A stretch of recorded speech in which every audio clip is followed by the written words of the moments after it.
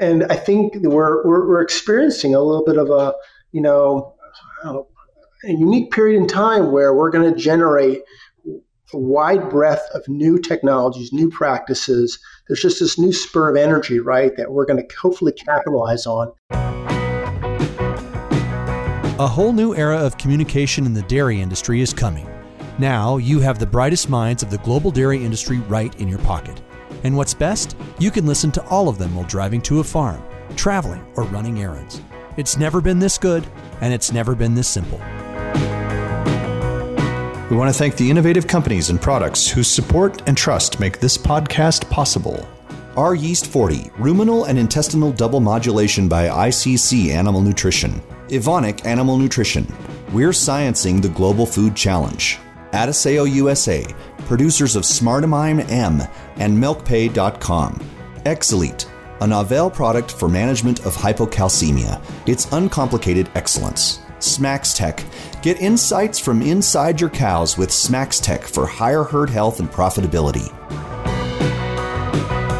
Welcome to the Dairy Podcast Show, a weekly podcast where you'll find cutting-edge insights and everything that's working in the global dairy industry. On this episode of the Dairy Podcast Show, the tables are turned because one of your regular hosts, Dr. Joe McFadden, is the guest today. And I'm Peggy Coffeen from the Up Level Dairy Podcast, here to turn those tables and ask the questions to Dr. Joe McFadden from Cornell University and tell a little bit of his story about who he is, how he got to where he's at, and what drives him in the research that he's doing.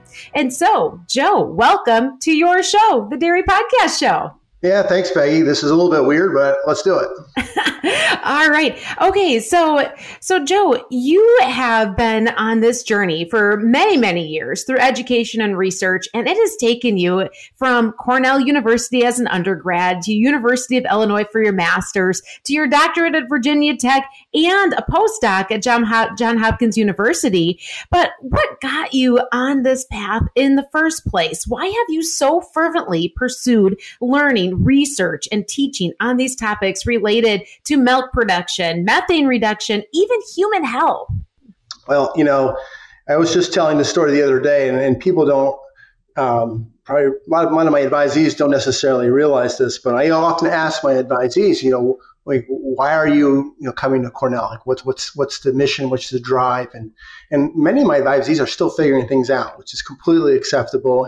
And I try to help them, figure out their career plans, right? But for me, it actually all started in the fifth grade. Oh, good. Okay. This is like it's good. Take us back to fifth grade, Joe. Way back. Okay. So actually in the fourth and fifth grade, I used to shadow small animal vets because I knew I was interested in animals. And then I didn't really find it truly enjoyable. It just wasn't for me. And so my parents would take me to travel along with a large animal vet in about the fifth and sixth grade. And then there was this time where we had this college fair, and this teacher came up to us and said, "Hey, we want to buy a hat, represents a college, get us to think about where we might want to go to college." And I said, "Well, what college studies animal science?" And she said, "Cornell." So ever since the fifth grade, I think it was fifth or sixth grade, I had that sort of figured out. And I obviously wanted to be a veterinarian. And initially, I didn't know anything about research or, what I do now was a sort of entirely new area of discipline that I was introduced to when I came to Cornell. But that's sort of how it all started. Adiseo, a global leader in nutritional solutions and the provider of Smartamine M, the best-in-class rumen-protected methionine product for dairy producers who want to optimize milk production, capture more value from their components, and maintain their lifetime performance of their herds. For more product information and to calculate your return on investment when you balance your feed with amino acids, go to MilkPay.com. Yeah. Okay. So we go back to the fifth grade. You've been wearing a Cornell hat ever since then. And now that's the institution that you're working for. How cool is that? Yeah, it's a little bit weird. It's even weirder because I'm in the same office as my prior advisor. My advisor was Dr. Dale Bauman. And that's where I started. And when they opened up the door, the same desk was still in here. I changed the desk out, but it's a little bit unique in that way. But I think I want to sort of mention, like why the cow and what sort of why did I make that my life's mission to study the cow? It's a really unique animal. I just really became fascinated, not coming from a farm, mind you. I was just no farm background at all, but had the unique experience at that early of an age to work and travel with a large animal that just was a complete wonder to me. And I just really wanted to know how the cow worked. I just absolutely wanted to know everything I could know about the cow. And I would come back and tell stories to all my friends, and they're like, "Oh, wow, that was really neat, right?" And so I just kept the drive and motivation alive to really study as much as I possibly could. And really grateful for the ride I've had so far. Yeah. And so you've been knee deep, elbow deep, I'm assuming at times too, in studying the cow. But really your research is so much bigger than that. The things that you're looking at now are far beyond that cow. They're about the impacts that that individual cow and cows collectively around the world are having on our future.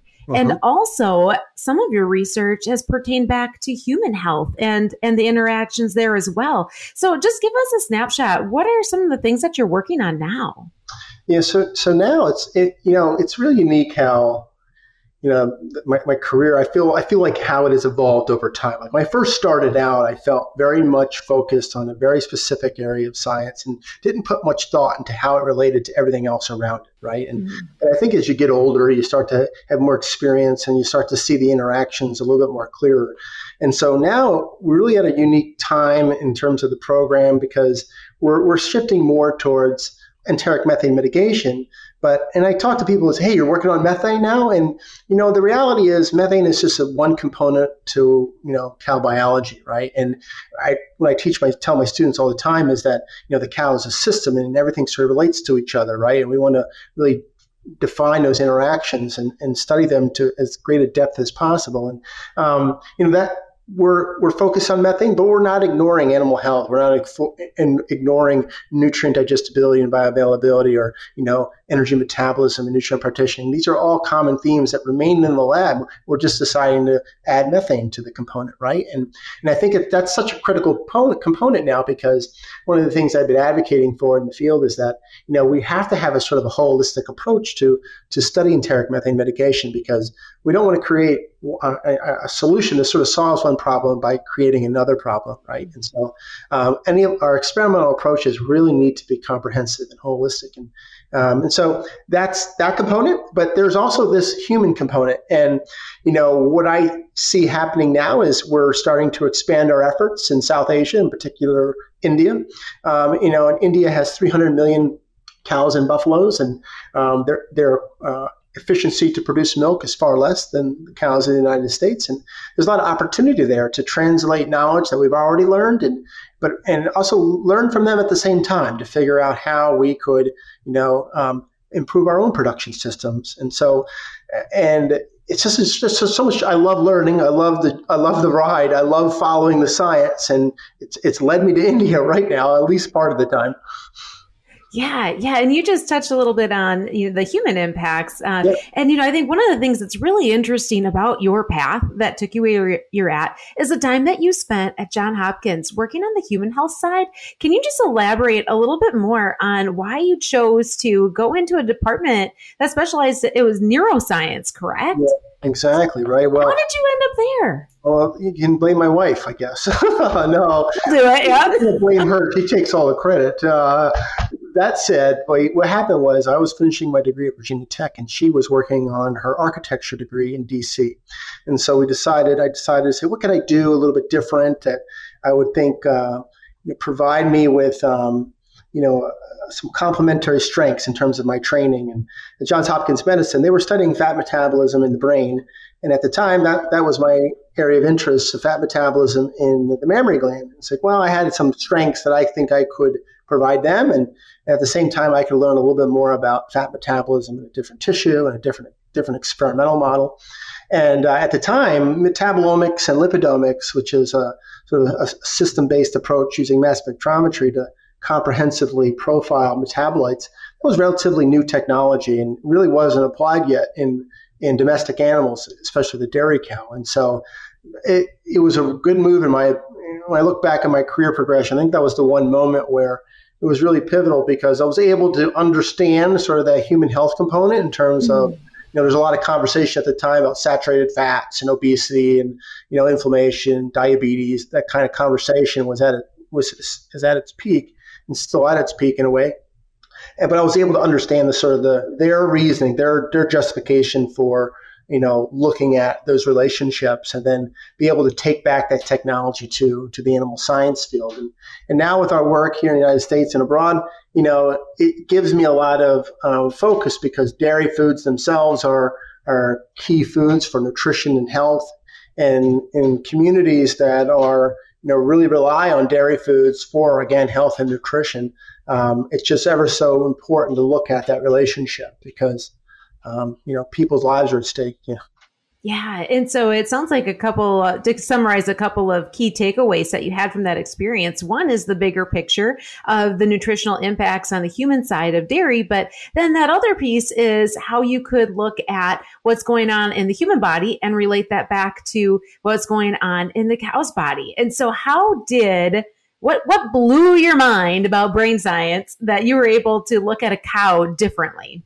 Oh, now I want to start talking about ceramide, the sphingolipid ceramide, and people that know me well will probably start to laugh a little bit, because at the time, and it still is to this day, ceramide is a type of sphingolipid that is supposed to be a key cause of type 2 diabetes. And we were looking at ceramide levels in the brain and its relationship to food intake. But at the time, nobody really knew anything about ceramide in the cow. It was rarely even talked about. And so there was this idea to say, okay, well, there's a lot of similarities between a human with lipotoxicity and insulin resistance and a cow that has experienced a decrease in insulin response and having higher circulating fatty acids, during early lactation. And the question was, does ceramide sort of play a role in that? And that was the translation. And we've been doing this now for 10 years. We still have ceramide-related studies with our NSF funding that are ongoing, and it's pretty crazy. I love to see scenarios there, though, where we take what we learn from the cow, and translate that back to the human world. I would love to see more of that flow of information. Yeah. Well, and that pertains to some of the conversations that you've had on the Dairy Podcast, even around lactose intolerance. Yeah, for sure. I think there's a lot of misinformation when it comes to the science of sort of dairy foods and their impacts on human health and nutrition, right? So hopefully with a couple of these podcasts, we've hopefully clarified some of that misinformation, and we'll continue to do so. Absolutely. And you know what? It's just as good for those of us that work in the dairy industry to know and have a better understanding of the ability for humans to be able to tolerate the products that we produce. And so great work that you're doing on that end. And I want to take a moment to swing back around to the work that you're doing on the methane side, and looking at those greater impacts of what's going on at the farm level and how that impacts the cow, but also how it impacts the producer. And so on my podcast, Up Level Dairy, I'm speaking to dairy farmers and also trusted advisors about business management and leadership. So we don't talk science. You guys do that really well. So I let you guys take that foothold with the Dairy Podcast show. But for a moment, speak to the dairy farmer. What's the message that the producer should know about the bigger picture of how production and how they're feeding the cow, how they're treating the cow has an impact on the world around us and the world beyond? I don't think I'm going to say anything that most producers don't already realize, that, that their actions have a meaningful impact on things like natural resource utilization and methane emissions. They know this, right? And what I think is what we're not really doing well is sharing that message with the non-farmers of the world, right? And so I think at least the United States and in countries that are really using the sort of the best production practices and technologies to be efficient and good stewards of the land and to be maintain optimum animal health and well-being, which I argue in many ways, this is what we're leaders are doing in animal agriculture. So I want to sort of flip that question and sort of say we got to be telling the consumer more of those practices and why they're important and how American farmers and other farmers that use those practices are leaders in a way in terms of protecting our environment, protecting our planet, right? And so I think there's room for improvement. And so one of the things I always say to farmers that are perhaps skeptical of climate change, and there are farmers like that, okay, that are skeptical. It's right to be skeptical. I am often skeptical in many of the things that I even do myself. So I think it's important, though, to realize that, we're at a very unique time where there's a lot of attention on animal agriculture. There's a lot of investment in animal agriculture. And I think we're experiencing a little bit of a unique period in time where we're going to generate a wide breadth of new technologies, new practices. There's just this new spur of energy, right, that we're going to hopefully capitalize on. And it's going to mean a better way to farm. It's hopefully be a more profitable way to farm, right? We're going to have even healthier animals, et cetera. And at the same time, weather itself changes over time, right? We're going through a rather hot summer here in New York.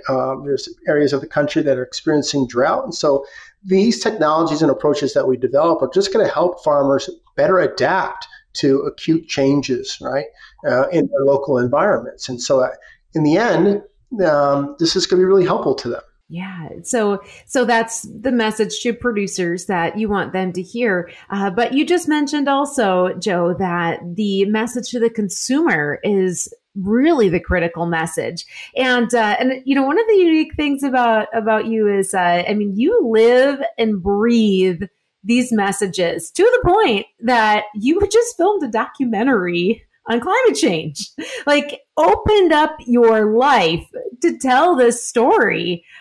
Give us a little snapshot. What's this all about? That was a weird conversation I had with my wife. Wow. Okay. Did you start this conversation? What happened was, I don't want to provide too many details because the things are going to be released sooner. Okay. I will say that there was a documentary film producer named Michael Dwyer. I can say that, and he's done numerous documentaries. He currently has a show about the Bee Gees, I believe, on HBO, and he's filmed a lot of well-known folks. And I was like, "Wow, Joe McFadden and methane, really?" Fits right with the Bee Gees, yeah. It's a little weird, but he's creating a concept. He sees how climate change is an issue, and he wants to know, like, what is the science that's currently the focus? Where is it going? What's the potential impact?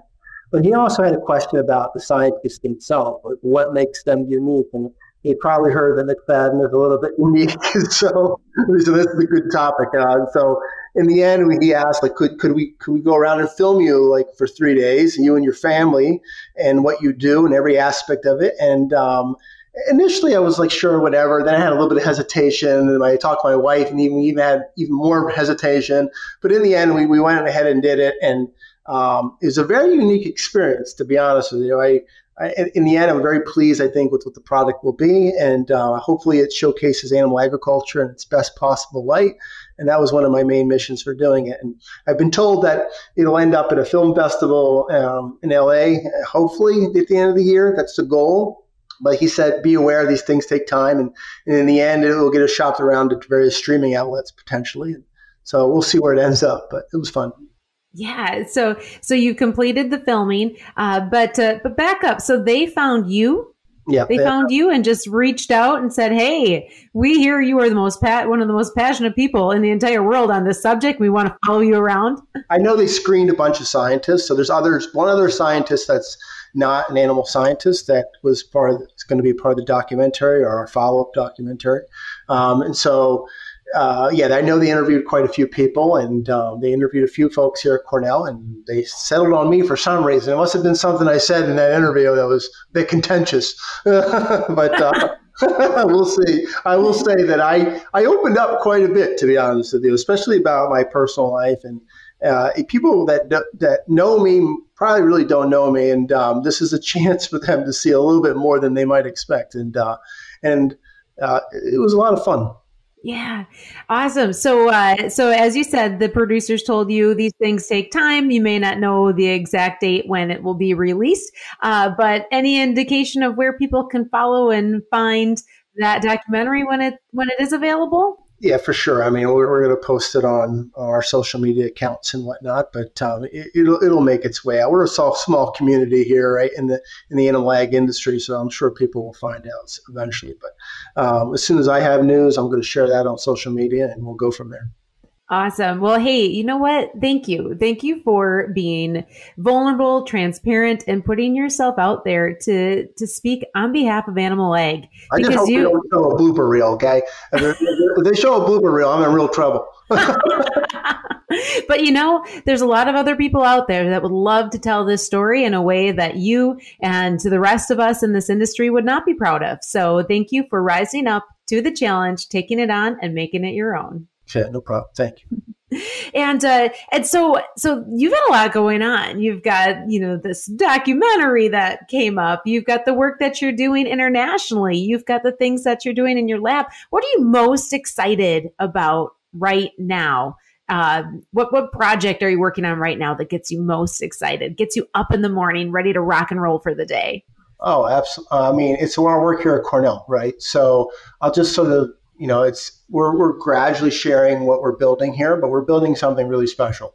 And it really just came out of perfect timing and the opportunity that I saw to really, bring people together, right? And at Cornell, we have such a unique sort of environment where you've got people from all sort of areas of dairy production that can converge together to really solve this enteric methane issue, right? And so it all started with the acquisition of respiration chamber systems that happened about 3 years ago. We acquired some of the funding, and it has surpassed $2 million to build this facility to allow for total gas exchange quantification in a controlled environment from having 4 chambers or 4 animals at once. And that was sort of like the seed, right? It was a seed that sort of set the stage for the acquisition of currently, we're going to have 5 green feed units. We're thinking about renovating our research barn and facility for clinical trials that could be required by the FDA for various feed additives. Where we just created we submitted an application to our college for faculty positions. I believe there was 26 or 29 total applications, and 5 were approved, including the one that we champion here at our department to hire a rumen microbiologist, a dairy economist, as well as somebody focused on sustainable food systems in developing countries. So there's a lot of momentum. There's 2 additional other hires we're looking at. So the department's growing, the infrastructure's growing, and we're working better together than ever before. So that's why I come to work. Wow. And so, when you would talk about that, I can hear your passion coming through. And when you look ahead at these new hires that you're bringing in to the program and to the group there, you're positioning Cornell to be really the top tier leader in this work. What's your vision? What's your vision 10, 20 years from now for how people will look at the work you're doing and the impact that we're generating solutions that are effective and safe, right? It's not really that complex. Okay, what I fear is that we get bogged down sometimes by thinking too linear. We'll give you an example that there's a certain percent efficacy for feed additive X, right? But we ignore the periphery. And so I want our work to be seen, 10, 20 years down the line that, hey, they didn't ignore the periphery, that they're ensuring that the solutions, that the technology is safe for the cow and safe for the human. And but at the same time, communicate that work to the public in a transparent manner, right? And so, and unbiased, absolutely as well. We have to constantly showcase limitations and where we can improve. And then by doing so, I believe we can firmly garner the trust of the consumer and just ensure that our solutions are adoptable. So, it's a unique time. I would argue that Cornell has always been one of the leaders in terms of enhanced production efficiency. I would argue that when it came to looking at solutions at enteric methane mitigation, we were a bit behind, and I believe we caught up, and I believe we're on a fast track to be one of the top leaders in the field. And you are leading that charge. I'm trying. I'll say that. It's not always perfect, but we'll get there. Well, exciting times in your department, exciting times for our industry at large, and hopefully exciting times to come as we continue to learn more and see what comes out from the work that you're doing. And so, Joe, we talked about the work that you're doing, but I'm going to switch things up a little bit and ask you a little bit more about you. And so my listeners on the Up Level Dairy podcast, they know that I always like to ask people 5 questions. I call them the Up Level 5, and I'm going to toss them out to you today. Okay. So, question number 1 for you, Joe: what does success look like to you? How do you define success in what you do? Yeah, it's interesting you ask that question because I recently turned 40. I'm 41. And when I hit 40, that was a real moment in my life where I really thought about that question more than I ever thought about it before. When I was younger, it was about tangible things. It was about achieving X, Y, and Z in the next couple of years, right? But as you get older, things change, much so. And to me, I wanted to make sure that I was living a happy life, okay, that I had a family that I could, that I grew tighter with, over time. Even though I became more busier in my job, I really wanted to make sure that the success of my career enabled me to be close with my family. So I think we've done that. We actually recently acquired some farmland, and we started some projects I never thought I'd be doing, but that I truly enjoy. And I think in terms of my science, yeah, it's always exciting to see a successful outcome in terms of the study. But over time, again, as I get older and I enter these new part of my academic program, I really want to make sure that the solutions we generate are meaningful, that they actually are used, right? To me, the true joy is to see something that we've done actually be implemented in the field. And that has dramatically changed because my earlier work, the work I was doing at Johns Hopkins, it may never actually translate into something of practicality, right? And so coming to Cornell, I was really forced in not necessarily forced is not the right word, but in an environment where they really, embody that philosophy that, the things that we do are really should have a meaningful impact. And so I'm really excited for the next 10 years because we're going to hopefully have that impact. Yeah. And so success to you then is the impact, real impact from the work you're doing. But at the end of the day, to have that impact at home with your family too. Yeah. And it sounds like you should be adding the word farmer to your resume as well now. Yeah. Well, some people don't know this. It's a new. We just finished our first season, but I am a maple farmer. A sugar. You're a sugar farmer, huh? Yeah. I'm very much a small scale. We've got about 1,000 taps this year. We created a company called Ithaca Maple Works. We might expand that to 2,000 taps, but yeah, I do that every spring. Oh, very exciting. So are you a farmer or is this just like a crazy science project? Oh, it's so fun. I mean, we're doing it to have a profitable, maple operation. So, and we're trying to keep it completely separate, but yeah, I can't ignore the science. Cornell has a strong maple program that helped me out along the way. And I have a couple ideas ourselves, even to merge it with the dairy world, actually. Oh. Yeah, the maple filtrate has a lot of minerals in it. So we wonder if it could be a mineral supplement. Oh boy, you're just getting started, aren't you? I am. Oh, so more to come from the maple business and Joe the farmer. And next question for you is, in 3 words, how do you want to show up each day? You're saying show up to work? Yeah, I mean, I want to show up, focused. Right? It might sound as though I lack focus, but in a way, I really want people to understand that, I'm trying to think about these interactions, like look at the complete system. But we definitely have objectives every day of the week that we think about. And so come focused and come prepared. I think positive. I want to be a positive person. I want to surround myself with positive people. I think there's a lot of skepticism in the world, and there's a lot of well, this isn't going to work because it's in this system or this the world, and we're going to have to, again, third word, compromise a bit in order to get a little further down the road. And so things might not work out perfectly in the beginning, but we do a little compromise and we work together and do some relationship building. I think we're going to be in a better spot. So yeah, I would think positivity, focus, and compromise. Yeah, those are great ones, and they parlay right into the work that you're doing and the opportunity to have the impact you want because of being able to communicate among parties and stay focused and stay positive every single day. And Joe, question number 3. Who are the thought leaders that you follow? Now, sometimes people answer this with maybe an author or an icon, a public figure. Sometimes it's someone within their own family or a mentor.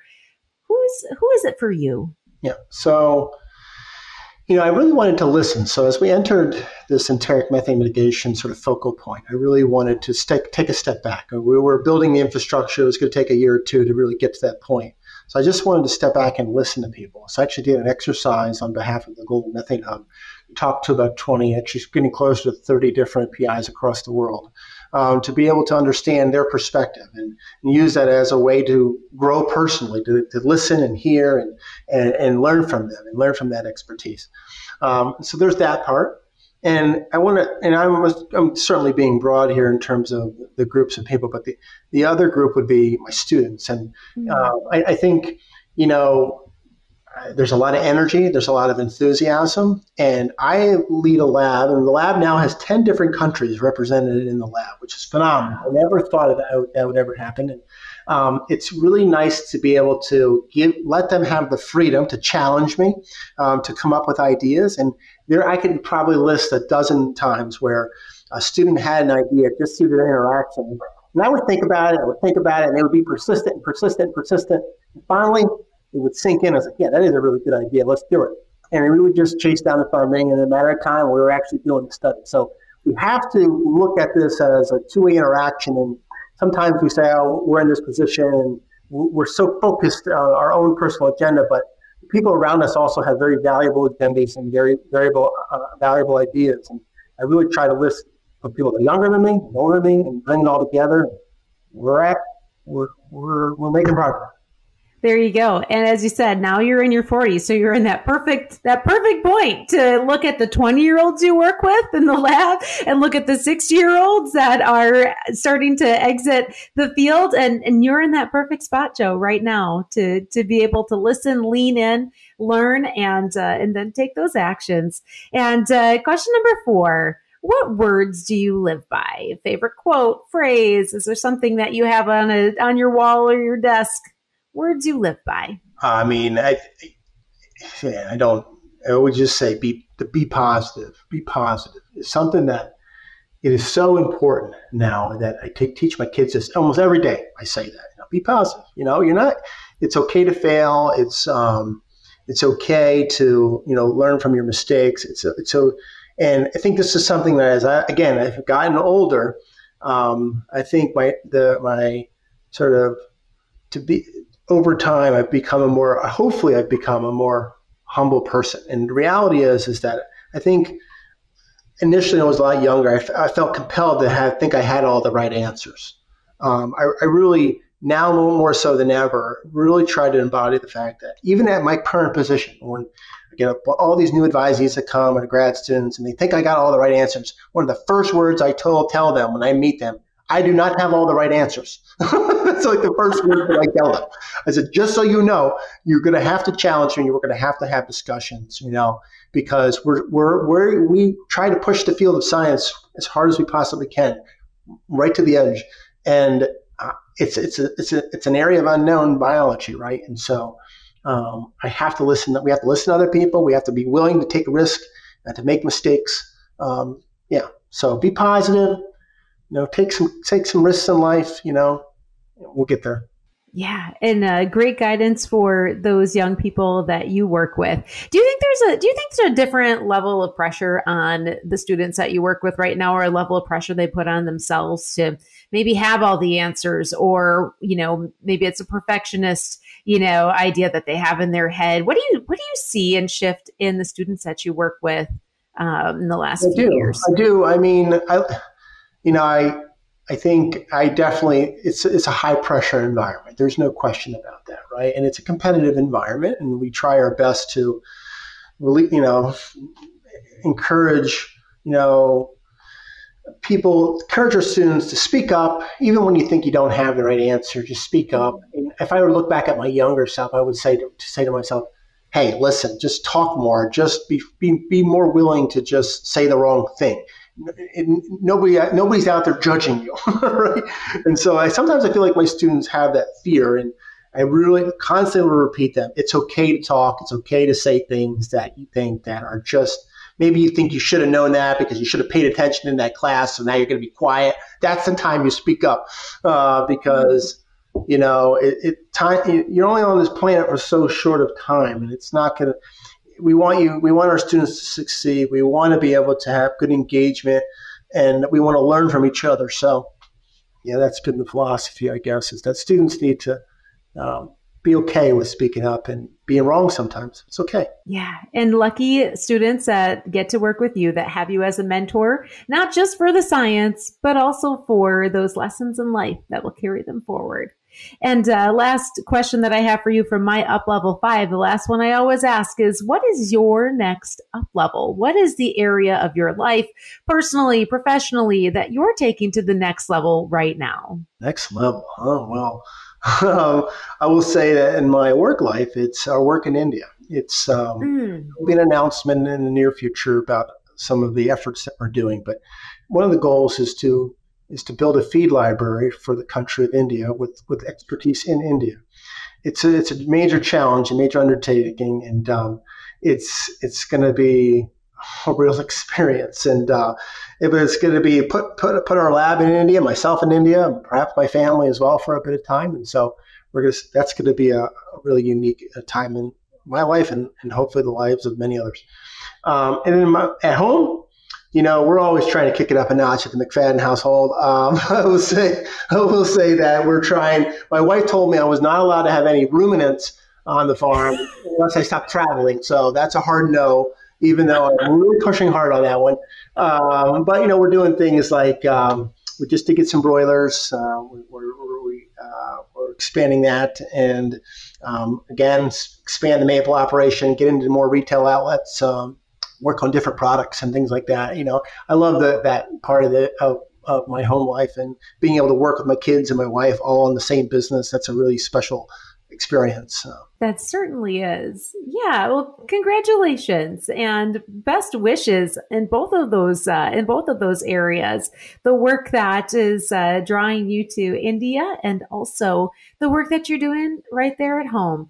What is it about India? What attracts you to that region? A couple of years ago, the Environmental Defense Fund came to Cornell and started talking about India. And it just got me thinking. And I went back and I was studying it, and it's got 300 million cattle and buffalo managed by 75 million smallholder farmers. Okay, there's about 9 million dairy cows in the United States and roughly 40,000 farmers. And that difference is remarkable, right? And so then I had a chance to visit. And it's just such a unique environment. They have so many challenges. Now the most populous country in the world.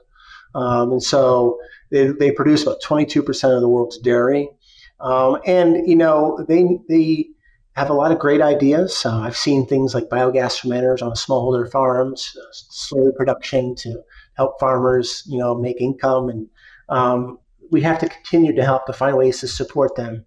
And I think we have some of the tools to do that. So at the same time, help us maybe curb some of the methane and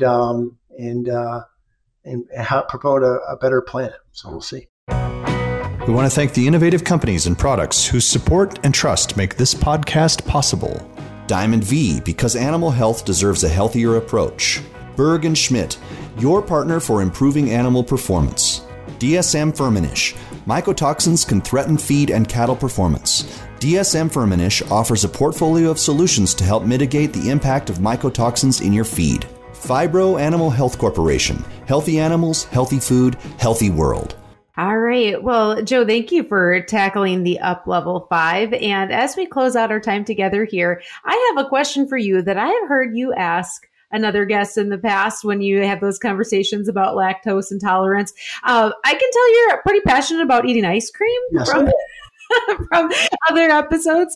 So what is your favorite ice cream flavor, Joe? My favorite ice cream, chocolate peanut butter cup. I would say mint ice cream, mint chocolate chip. black raspberry. See, I have too many to list already. Okay, that's my problem.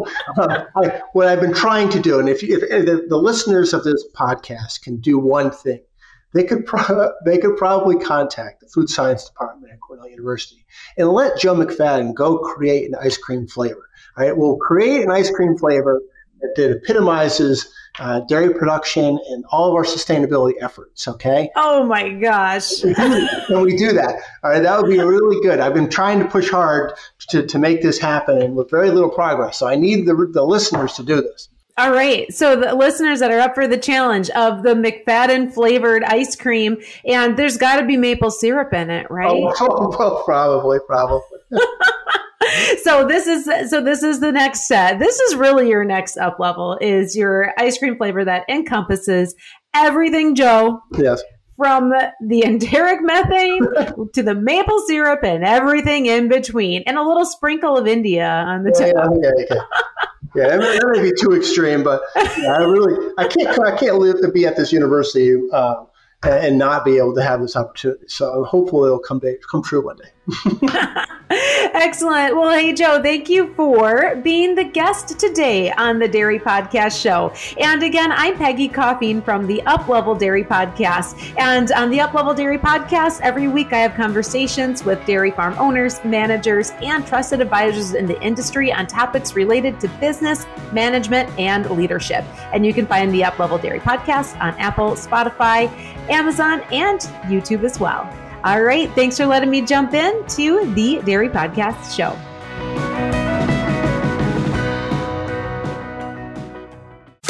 Looking to elevate your brand and captivate audiences through the power of podcasting? Look no further. Introducing the Custom Podcast brought to you by Wisemedics, where we take care of the behind the scenes so that you can focus on what truly matters. Podcasting has become an invaluable tool for brand awareness, but let's face it, putting it into practice can be a daunting task. It's incredibly time-consuming and requires technical know-how. But don't worry, we've got you covered. With our experienced team at the helm, we'll handle the operational aspects so you can channel your energy into what your company does best. Are you ready to unleash the podcasting potential of your company? Schedule a call with one of our specialists today at the link in the bottom of this episode. You'll also receive a free podcast strategy consult tailored to the unique needs and goals of your business.